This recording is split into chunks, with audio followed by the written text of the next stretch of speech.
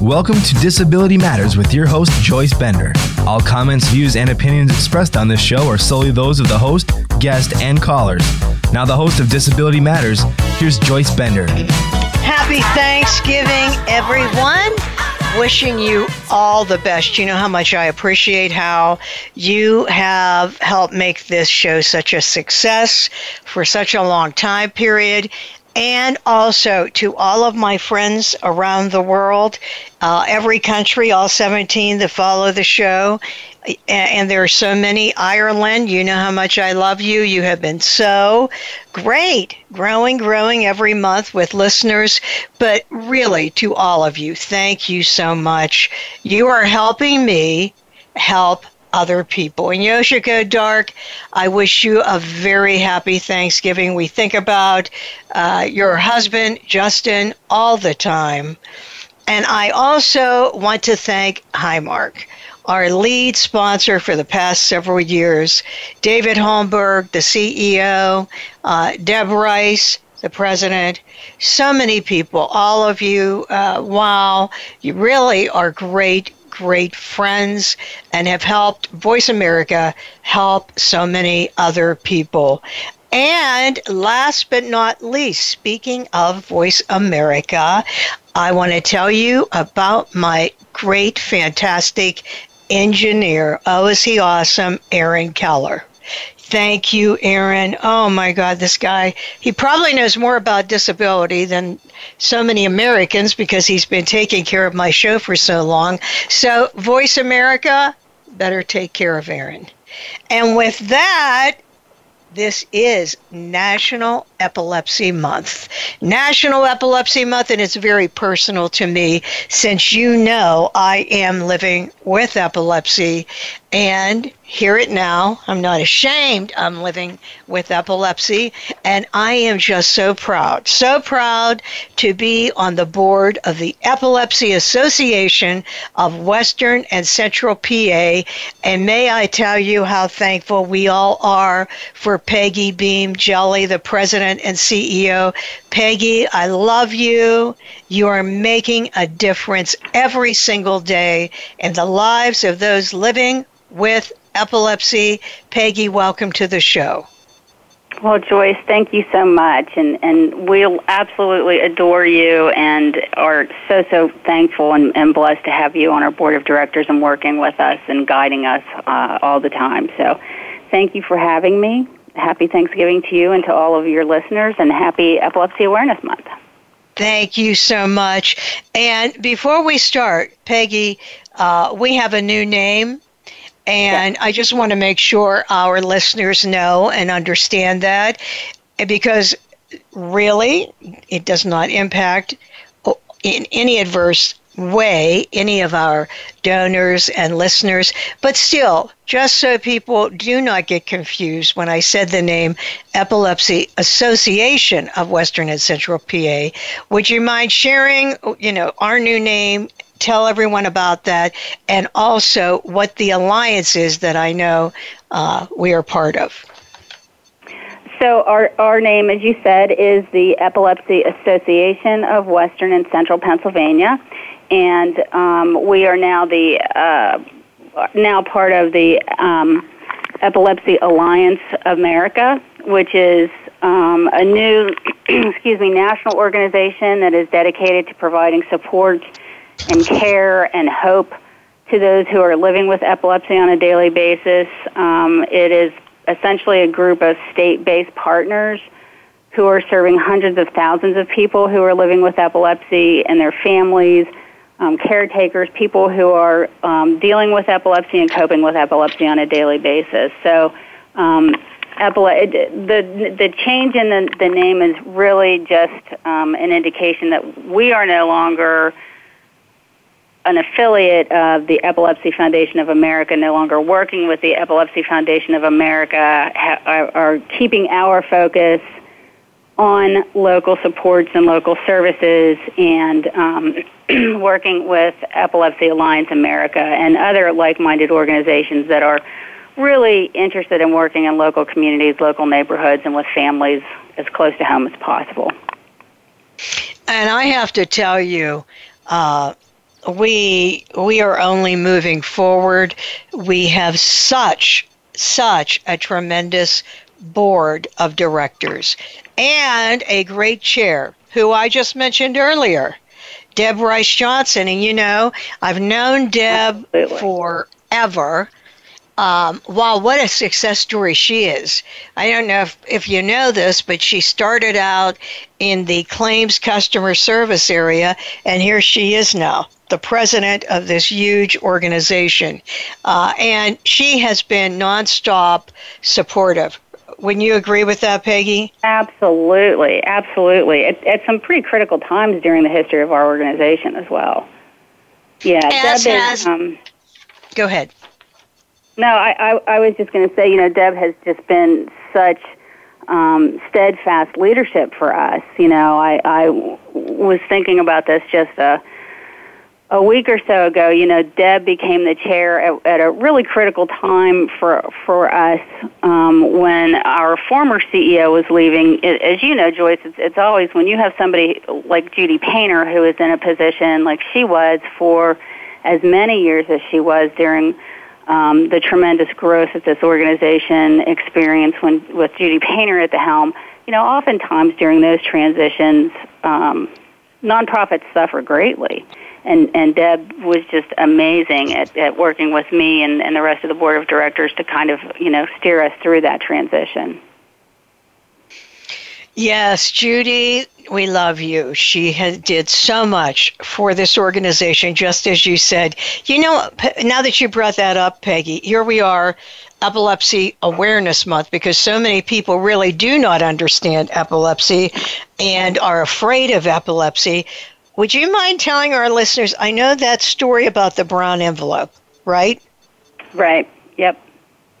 Yeah, so, I've been working with epilepsy for almost 25 years now, and when I first started working with epilepsy, and even still today, we will get phone calls from people who don't want to give us their address, who don't want to be on our mailing list, or even still on occasion, but it was pretty common when I started working with epilepsy 25 years ago, that people would say to us, okay, you can send me that brochure. I'd really like to get more information. I would like to be a better educated patient, or I would like that information, but could you please make sure that you send it in a plain brown envelope or a plain white envelope?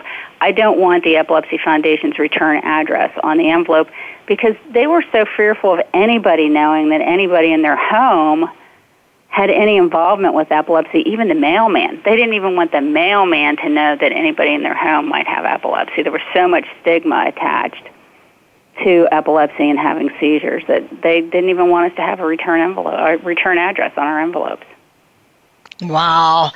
And when I travel around the world, whether it's Kazakhstan, right, South Korea, Japan, Indonesia, they're still at that level. They're not even to send me the brown envelope. I mean, don't even talk about it, don't even want anyone to know.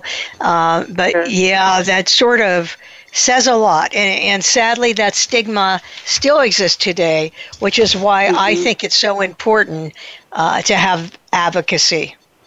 Absolutely. Well, I still encounter families who will say to us, sadly, that they had never shared the information about their father having epilepsy, or an older person in their family having epilepsy, because the doctors told them not to share that information. Because people who have epilepsy and seizures are routinely discriminated against. I mean, I think that's where that comes from, although it's often a hidden disability. The insurance industry has denied people things like life insurance and car insurance, and certainly in the employment arena, as you well know, it has been a huge problem for people with epilepsy. So I think people have not talked about it because it's been used against them. Yeah, I agree with you. And it is so sad. Well, back to our association. How much of Pennsylvania where all do we work with? Where does the Epilepsy Association of Western and Central PA support? Well, we don't necessarily we no longer have necessarily a defined territory, so to speak, but we have traditionally worked in the 49 counties of Western and Central Pennsylvania. So, generally speaking, from Lancaster west, we have an office in Camp Hill, so we're pretty active in that central region around Camp Hill, Harrisburg, Dauphin County, Cumberland County, out in that area. We also are pretty active and have a staff person who is in Altoona, so we do a lot of work in Altoona State College, Johnstown, and here in Pittsburgh. So, we will do our best to work with anybody who is looking for help and support to cope with living with epilepsy. And if we can't do it, obviously find somebody very close to home who can help somebody. Right. So that means anyone could contact us in the state. Tell me how many people in Pennsylvania live with epilepsy? Well, that's always a challenging question for me to answer, Joyce, because in Pennsylvania, epilepsy, seizure disorder, it's not a reportable condition.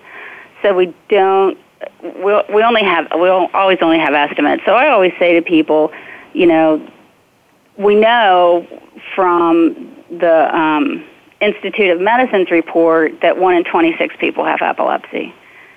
And that's a lot. So I always say to people, next time you go to church or you're in a grocery store or you're in a movie theater, look around you and think about the fact that 1 in 26 of those people are probably folks that could be living with seizures. Statistically, in Pennsylvania, they say somewhere between 1% and 2% of the general population has an active diagnosis of epilepsy. So in Pennsylvania, I would say a minimum of 150,000 people have epilepsy, have an active diagnosis of epilepsy, and are taking medication. But it could probably be as high as a little over 200,000. Oh, I think so, too. If the entire 2%. Right. But it's difficult. It's difficult to pinpoint. I mean, I can tell you that the last time the Department of Health conducted some surveys with school nurses, and they don't necessarily do it all the time, and they're not necessarily surveys that they're required to complete, but a couple of years ago, they did an assessment with school nurses, and epilepsy, there were like 19,000 kids with epilepsy taking medication during the school day. And that's a lot. That's a lot of youngsters, number one. And number two, that's a lot of, those were kids who were taking medicine during the day. And oftentimes children aren't taking medicines throughout the school day. So if they're taking their medicine in the morning and at night, they may not have been reported. Right. And you know what? So, when you think about it, think about me. I went years ago to my family doctor, and he misdiagnosed my epilepsy, which, as you know, resulted in a seizure that almost took my life. Now, that means there are other people that go to family doctors where their epilepsy is misdiagnosed. That's why I'm saying, for so many reasons, I'm sure that number is higher. Yeah, absolutely. And I think the stigma is responsible for that as well. I think that there are people who don't necessarily tell their doctors that they're having seizures because they don't want their driver's license to be suspended. They don't want that information to be a part of their medical record. And as you know, Joyce, many people feel like epilepsy and seizure means tonic-clonic grand mal seizure, and that's what they think of as epilepsy. And there's so many different types of seizures and so many things that can be happening with people that is actually seizure activity. That, it's complex partial seizure activity or absence seizure activity that just doesn't get recognized, as you say, by, I think that's particularly true in older populations and aging populations, but absolutely better diagnosis is needed, and better treatments are available today than they were, but getting to good specialists is always the best idea and the best approach to take to treatment for folks. But yeah, but and again, I think the important thing is, the important point is that sadly, if you visit the Centers for Disease Control website, their message is that there are more active cases of epilepsy today than there have ever been.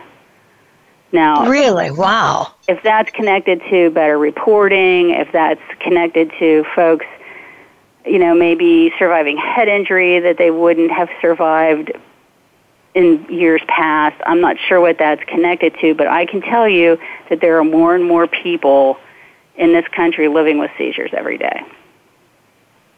Wow. One thing that people... Getting a handle on that specific number is a little bit of a challenge, but we know that it is growing. Well, I want to tell you something. I don't know why, but one of the most asked questions to me is about children using a seizure dog. I mean, people ask me about this all the time, and I think so many of them really don't understand or have the wrong idea. I thought maybe you could explain, what does a seizure dog do for people with epilepsy, which I prefer to call it, everyone calls these dogs seizure dogs. And I said to someone, how about a service dog for someone with epilepsy, like a service dog for someone who is blind? Or do you know what I'm saying? But yes, anyway, absolutely. Yeah. What is a service dog for someone with epilepsy? What exactly is the purpose? So, as you know, Joyce, we have a program here at the Epilepsy Association of Western and Central Pennsylvania called the OSCAR program, where we provide service dogs to people who have seizures. In the last 5 years, we have placed 14 dogs. About half of those have been to school-aged youngsters or folks who are graduating from high school and going on to college. So about half of those dogs are in service with kids either in school or in college. Just like anybody else with a disability, the specific things that those dogs do for the person with epilepsy can be very individualized. So the dogs, but they're all trained to do some general things if they are going to work for somebody who's having seizures. So one of the most important things that they can do is summons help. So all of the service animals that we place are trained to bite down on buttons and alarm systems that will trigger those first responder alarms that, somebody comes on the line and says, you have a problem. And if the person doesn't respond, then local EMS help is dispatched to that person's home. So they are all trained on how to do that. We have one dog who was trained actually on how to swipe a VNS magnet, which is just the most incredible thing I've ever seen. We have one dog who's with a young girl who's now in high school. She may actually be graduating this year. And she has a special harness because she has a lot of side effects from her medications that make her balance kind of uneven and difficult for her going up and down steps. So he actually provides her with some stability in her walking when she's going up and down steps, that kind of thing. Some of the younger people that we have worked with who have rescue medications like a Diastat or Versed, the dogs have been trained to go get the medication for the caregiver. So In other words, the dog knows the person is having a seizure, they're going to need their seizure meds. They can be given a command by a caretaker to go to a certain location and get the little black bag and bring it back to the caretaker, so the caretaker doesn't have to leave the person's side. So it just depends. We have one dog that was this I also found fascinating, was trained to kind of stay in place and kind of dig his heels in and not let his human partner walk forward when he was having absence seizures. So that allowed that person to become much more mobile in the community, because his family was just very, very concerned about him crossing streets, and he lives in a fairly urban neighborhood, and having the dog be able to recognize that he was in control of his walking or walking aimlessly allowed him to go out and be more independent in the community. So all of the dogs that we have in service are either going to school or going to work or have allowed folks to go back to work. We have several who go to work with their partners every day. So it just kind of depends exactly what they need. And our dogs to the Oscar Project are actual, like you say, they're service animals. So they're not just, not that there's anything wrong with therapy dogs. Therapy dogs are phenomenal and wonderful. But the distinction is that if an animal is a service animal, they have to be able to perform at least 3 separate tasks. Mm-hmm. So going to get help or summons help or biting down on the alarms for people, providing stability, those kinds of things are all specific tasks related. And you know what? And that is so amazing. That all the examples you gave were so amazing.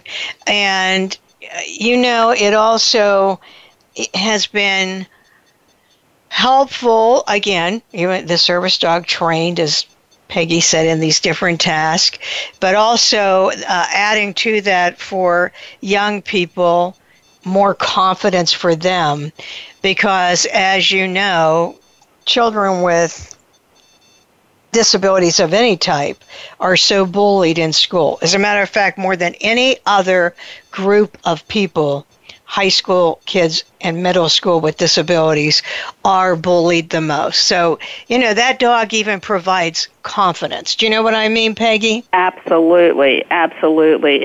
It's really astounding, the social aspect of the confidence building and the self-assurance that the young people gain from working with these animals is almost beyond description, because they have to be able to command the dog and work with the dog and build a bond with the dog in order for that to, if you're going to work with a service animal, you really have to be able to be in command of that service animal. And it has a couple of most of the people, but there have been a couple of the folks that have been in our program. One young person in particular who was so shy when she came into the program. She would hardly even talk in maybe a whisper and, maybe shake your hand, but she was just almost painfully shy. She's had her dog, I think, 4 years now. I think she was one of our first cohorts. And she's just a delight now. In fact, she and her dog both were actually in her high school play last year, which was it just melted my heart. To know wonderful. That she had come so far. She now she comes in our office and you think she runs the place. She's great. She's so outgoing. She's become quite an ambassador. So that is awesome. And go ahead, Peggy. I was just going to say she just is not. She's just not afraid anymore. So many people who have epilepsy are so fearful all the time, and having that animal with them really provides them a lot of reassurance that they're going to be okay. Right. And you know what? Peggy, just as we said, the stigma, the discrimination toward people with epilepsy in so many ways, and sadly, of course, the employment of people living with epilepsy. And Right. I always tell companies, a child with epilepsy, here they are in school, they're bullied, they're not included. You know very well, Peggy, how many times a parent does not want a child that's best friends with their child to come to a sleepover because they know they have epilepsy. And when you are not included, when you left out, and then it continues through high school, and then it continues through college, I always say to employers, when you don't hire people with disabilities, who is the bully now? So, we've got to really fight this. We've got to fight for advocacy. And what a perfect time for our news break.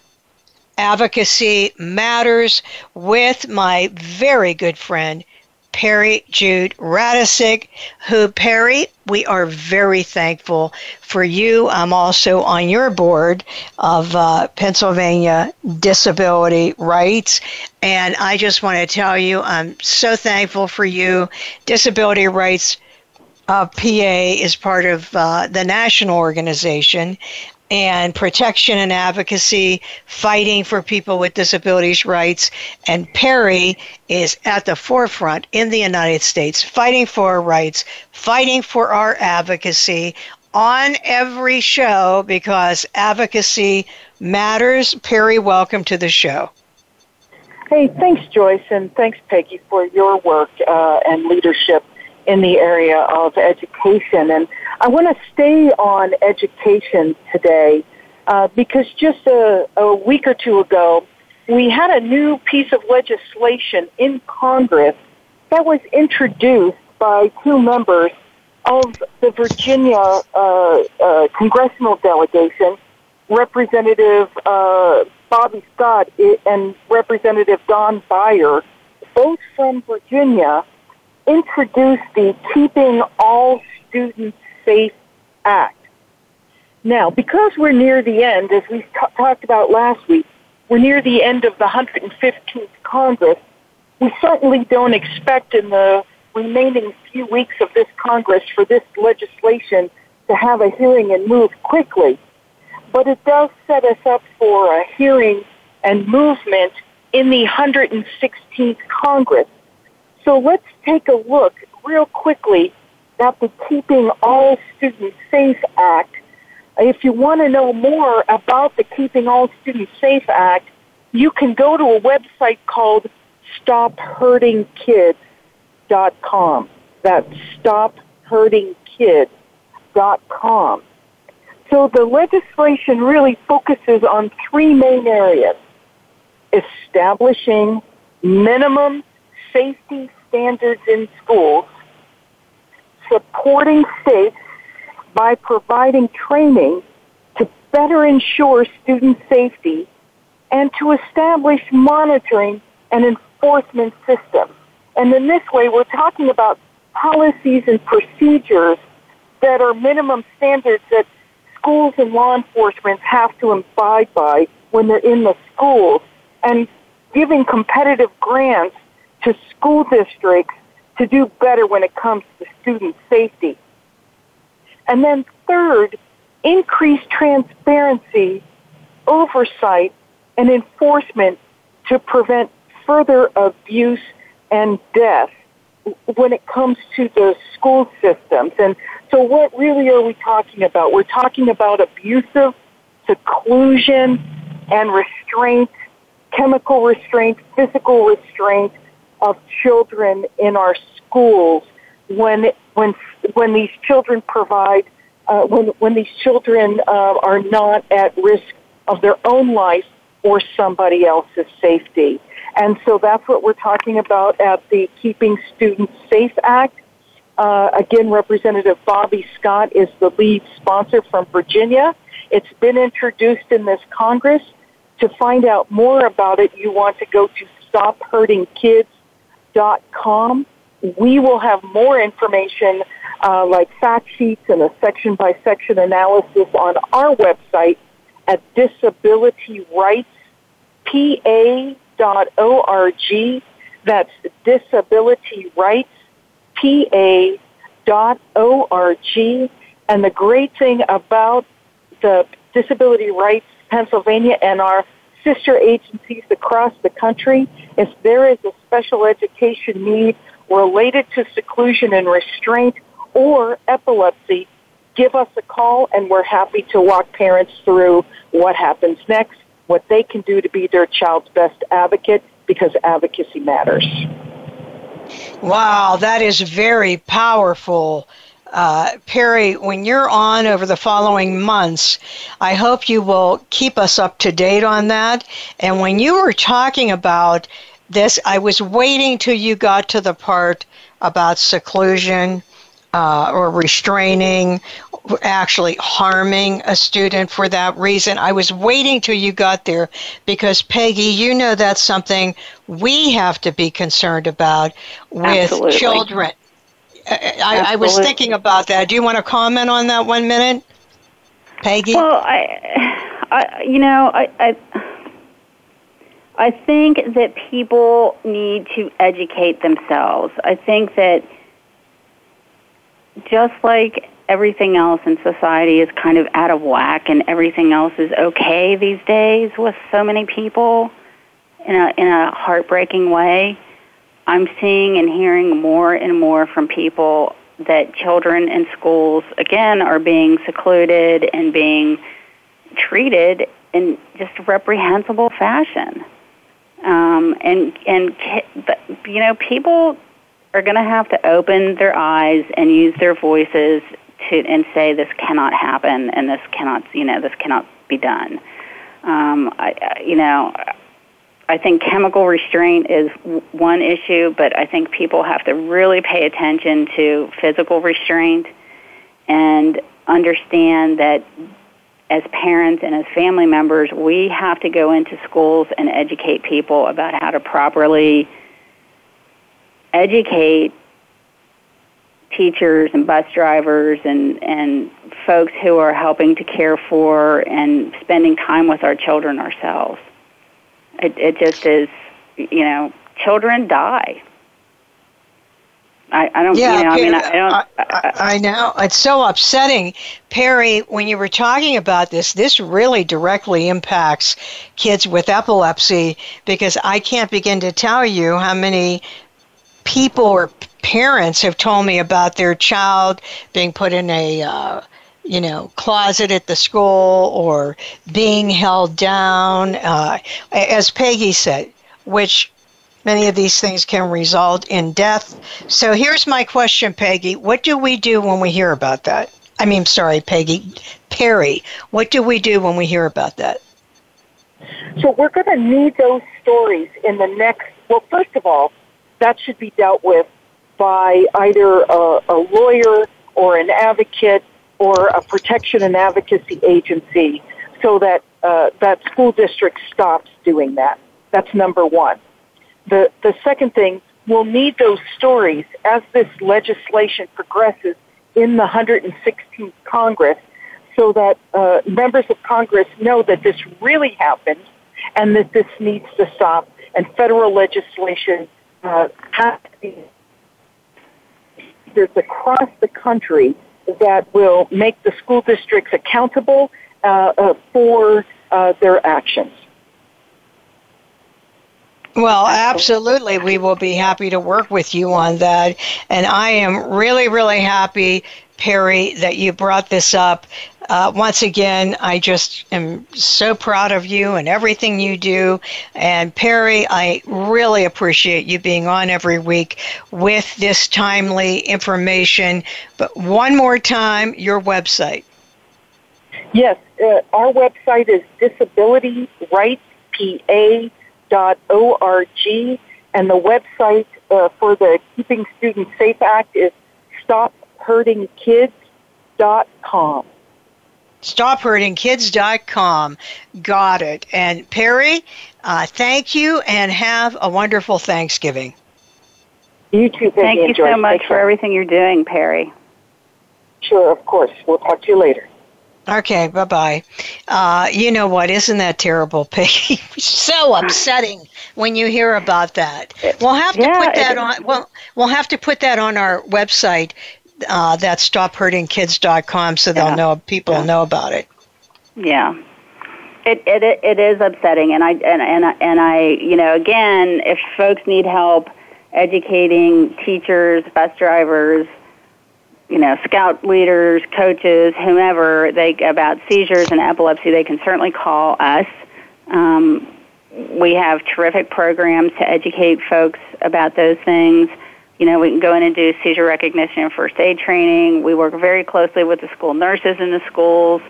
We have some districts that, it's kind of routine that we are part of their in-service training year after year after year, and there are other districts that it's, kind of hard for us to get in there and convince them that we have information that they need. So, if folks need information in their schools or in their community centers, they should certainly get in touch with us, and the Epilepsy Association and the Epilepsy Alliance will provide those educational services, and they're free. So, we're a nonprofit. We're not selling anything. We're not, we're not charging school districts. All they have to do is take the time to, sit down for an hour and learn how to properly respond to a child having a seizure. Absolutely, and I would encourage anyone hearing the show today, going through that, make sure, Peggy, our website. Our website is www.eawcp.org.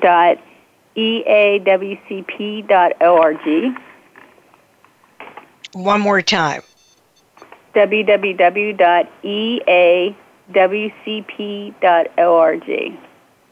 And really, if you just put in Epilepsy Association of Western Central PA, go to Google, I'm sure it'll come up. But why I'm telling you this is if you need help, reach out.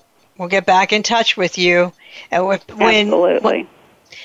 And Peggy, when we're talking about advocacy and how advocacy matters and programs matter, this is really not a topic I like talking about next, but for some reason it seems to always be in the shadows, and that is SUDEP. I know we're working in that area now, right? Aren't we going to be doing, or we have been working in this area? We are. We are always trying to do something with SUDEP and always trying to talk about SUDEP. SUDEP is sudden unexplained death in epilepsy. It is very disturbing. It happens far more often than I think people realize.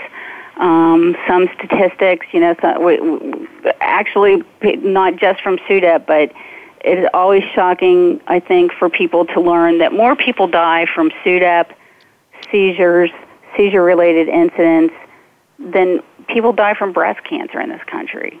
And yet we don't talk about that. But sudden unexplained death in epilepsy is something that researchers still don't know a lot about, but it's devastating because what happens is a person with epilepsy or a patient with epilepsy essentially has a severe seizure in their sleep, and they pass away while they're sleeping, and their family doesn't know it. So and it can happen to somebody whose seizures are completely controlled, who hasn't had a seizure in a couple of years, or it can happen to somebody whose seizures are completely out of control.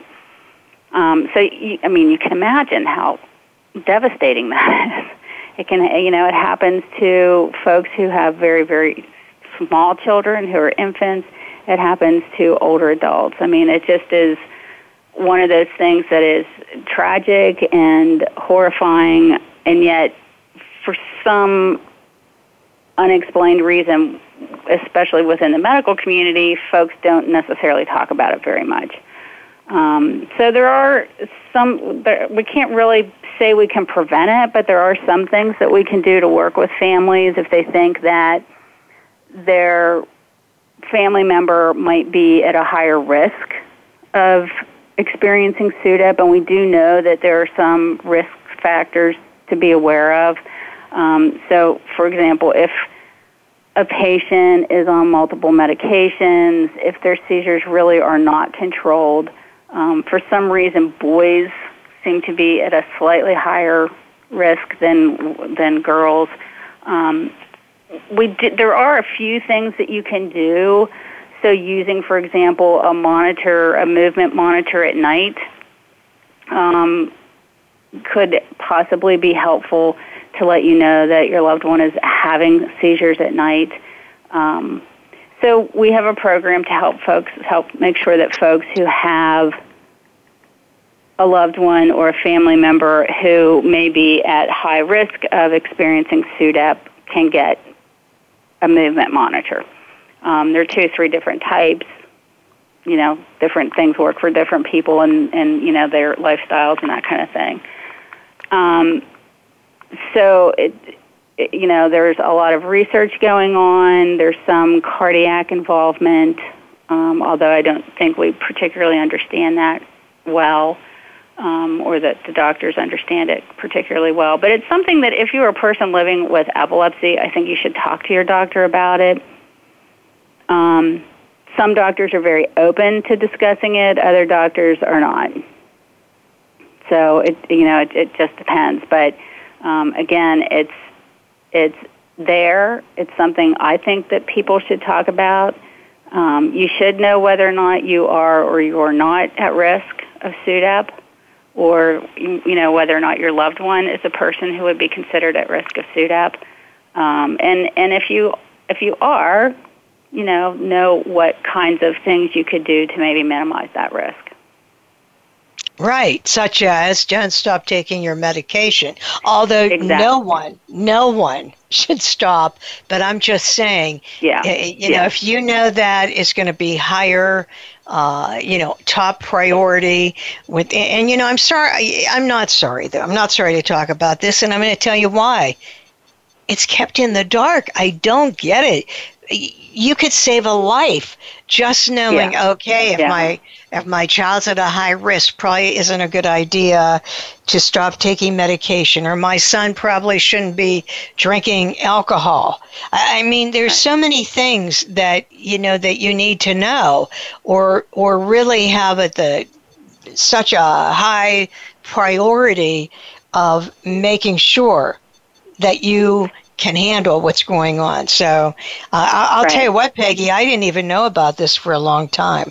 Here I am. I live with epilepsy, and I do not remember any doctor other than, of course, once I got on the board and knew people like Jim Valeriano. But for years and years, no one talked about it. Yeah. Well, and nobody talked about death in epilepsy. I can remember when I first started, again, working with epilepsy, which was, again, almost 25 years ago now, but all of the literature, Joyce, all of the literature said, nobody ever dies from seizures. People don't die from epilepsy. I mean, doctors never said it. Nobody ever said it. And yet, here we were answering phone calls from family members who had lost a loved one to a seizure. And I finally, about a year, maybe a year and a half after I had started working with epilepsy, came in and said to my boss at the time, Judy Painter, I think we should stop telling people you're not going to die from epilepsy, because clearly people can die from epilepsy. And we did. We got with our professional advisory board, and then And then it's been a battle ever since then. So it was, on very, very rare occasions, somebody might die from epilepsy. But over the years, and now we know for certain that SUDEP affects a fairly large number. Relative to other disease states, Yeah, on one hand, there's stigma toward people with disabilities, in reference to wanting to be around them or hiring them. And then there's the stigma of the medical professional not being forthright with the reality of the disability. It's amazing how that seems to go across the board. And this stigma is so entrenched in the way people think about epilepsy. I don't know if you have any thoughts about that, Peggy. Where do you think that comes from? Well, again, I think it started with I think it comes from a lot of different places, really, but I think it will, I'm hoping it will change over time. I think that it was a huge problem that, even just 20, 25 years ago, physicians were still telling people, well, this is what's happening. You have something called epilepsy, but don't ever say that to anybody because you'll never get a job. You'll never get insurance. People were told by their doctors not to say that they had epilepsy, and then as time went on, we went through the whole, well, we won't call it epilepsy, we'll call it a seizure disorder. Have you ever talked to somebody who said, well, I don't have epilepsy, I have a seizure disorder? And then if you talk to neurology people, they're like, well, that's like the distinction is not that great. I mean, if you're having reoccurring seizures, you have epilepsy.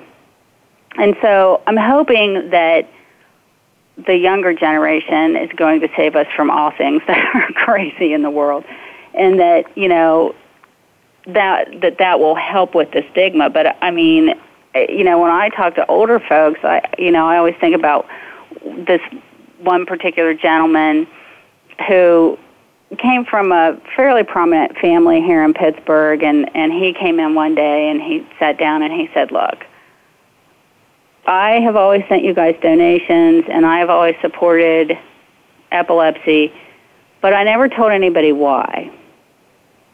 And he told us that he had epilepsy. And he was in his 70s at the time.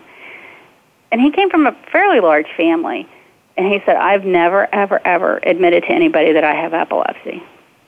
And he said, but now that I know that Alan Faneca has epilepsy, and at the time Alan Faneca was still playing football for the Pittsburgh Steelers, he said, now that I know that Alan Faneca has epilepsy and Alan Faneca thinks it's okay to have epilepsy, I think maybe I can stop living in the dark and stop hiding this from people. And it was such a relief to this gentleman to just be able to say, this is why from time to time I don't drive. He had spent his entire life making up stories and covering things up and not being able to just be upfront with people and say, I'm not going to be able to drive for the next couple of months because my seizures are active. I think when you can't get a job, when you can't get insurance, when it's a horribly expensive disease, the medications are terribly expensive, the co-payments are terribly expensive. So, folks are sacrificing in other areas of their life, or they're sacrificing other things that their family might enjoy otherwise. I think there's a lot that people don't really understand what a seizure patient goes through, just in terms of their day-to-day life. Two things I want to say. If you can not talk about it, why talk about it? Right. Three things I want to comment. Number one, I am, as you know, one of those people that the neurosurgeon told me when I said I had epilepsy. I mean, I felt as if I said a very profane word, because immediately, don't say that. Not, right. Oh, Joyce, here, in medical terms, explain it this way. Don't say that. Honestly, it was as if he was angry at me. He said, you have a seizure disorder. And when I left, I was so naive, I was thinking, oh, okay, this must be different. Because he told me, don't say that. And it was when, as you know, I met Tony Quello and told him I had a seizure disorder that he said, no, you don't, you have epilepsy. And that was the end of that. So I know you're right, because my doctor told me that after, I had brain surgery. He told me that. I don't get that, but for whatever reason, that is the way it is. And then about Alan Faneca, who, what a great person he is, never cared talking about that he had epilepsy. Never cared. No big deal. it is amazing that when I met probably well-known now, like Vince Lombardi, of one of the greatest coaches of all time, Chuck Noll. And when I met him and I told him about my disability, oh my goodness, he was so nice to me and so over the top nice to me. And I had no idea why. I mean, I thought, wow. And then there was some auction, and it was a golf outing where you could go golfing with him. And I gave this to my husband, and oh my God, to my husband, it was won $1 million. Sure. And again, he was so over the top nice about me and what I do. As you well know, we didn't find out he had epilepsy only a few years before he passed away. So there you go. Another example. Yep. Another example of that. And I think that's really damaging to the epilepsy movement, that people who do live with epilepsy, who are successful, who have been able to cope with it and have strategies to share, aren't willing to stand up and say, hey, epilepsy is what you have, not who you are. But again, there are reasons for that. And a lot of them, frankly, I think revolve around the insurance industry. I mean, I know that there's some people in the entertainment industry who have seizures that have kind of toyed with getting involved. I mean, I think Danny Glover has talked about the fact that he had seizures when he was younger, and has probably would be more involved if he could be, but then he goes to make a movie, and the people who are insuring the movie are like, well, what's the deal with his epilepsy? Do you, don't you? We don't want the liability of somebody being on the set and having a seizure. I mean, Amazing. What other health condition has to deal with that kind of stuff? I know. I mean, do they say that about people that have heart condition? I mean... Yeah, I know, Peggy. Well, Peggy, I know we're almost to the end of the show. We've talked about all of this. That means that we have to end on an extremely good note, and that would be the Mardi Gras. Best event in Pittsburgh. Best event, best gala, hands down. So this is when it's obviously a fundraiser for the Epilepsy Association of Western and Central PA.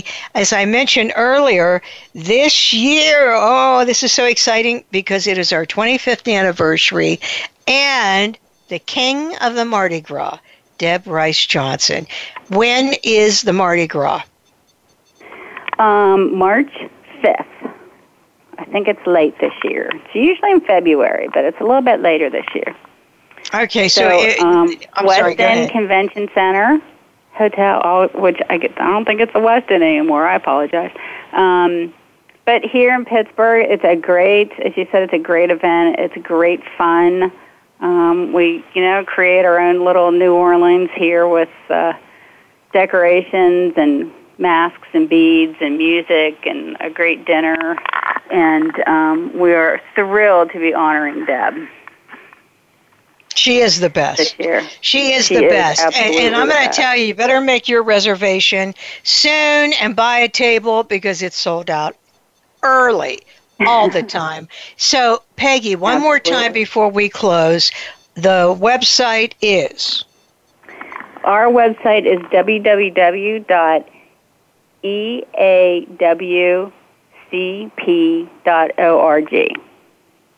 I would appreciate it over the holiday season as you're thinking about making a contribution. Please make a contribution to our Epilepsy Association of Western and Central PA. You all know I'm headquartered right here in Pittsburgh, and it certainly is personal to me. But before we go, we end every show with a quote, and this quote, how timely can this be, is from Mr. Rogers, who said, "Love isn't a state of perfect caring. It is an active noun, like struggle. To love someone is to strive to accept that person exactly the way he or she is, right here and now, said Fred Rogers. This is Joyce Bender, America's Voice, with Peggy Beem Jelley. Thanks, Peggy, on voiceamerica.com. Happy Thanksgiving, everyone. Look forward to talking to you next week. Voice America would like to thank you for tuning in. Please join us next Tuesday at 11 a.m. Pacific Time for another installment of Disability Matters, right here on the internet leader in talk radio, voiceamerica.com.